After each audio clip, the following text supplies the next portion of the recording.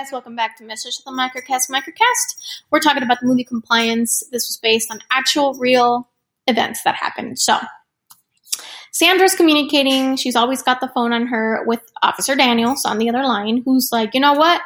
The criminals find ways, you know what I mean? So he's like, the next step, because for some reason, he can't send anyone over to the Chick Witch to, check Becky out.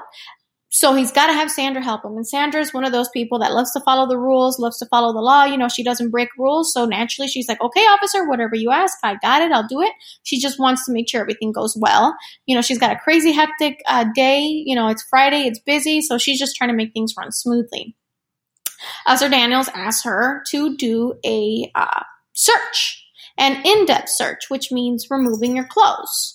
At this point, Sandra's like, oh God, I don't know if I feel comfortable. Becky's like, are you kidding me? No way.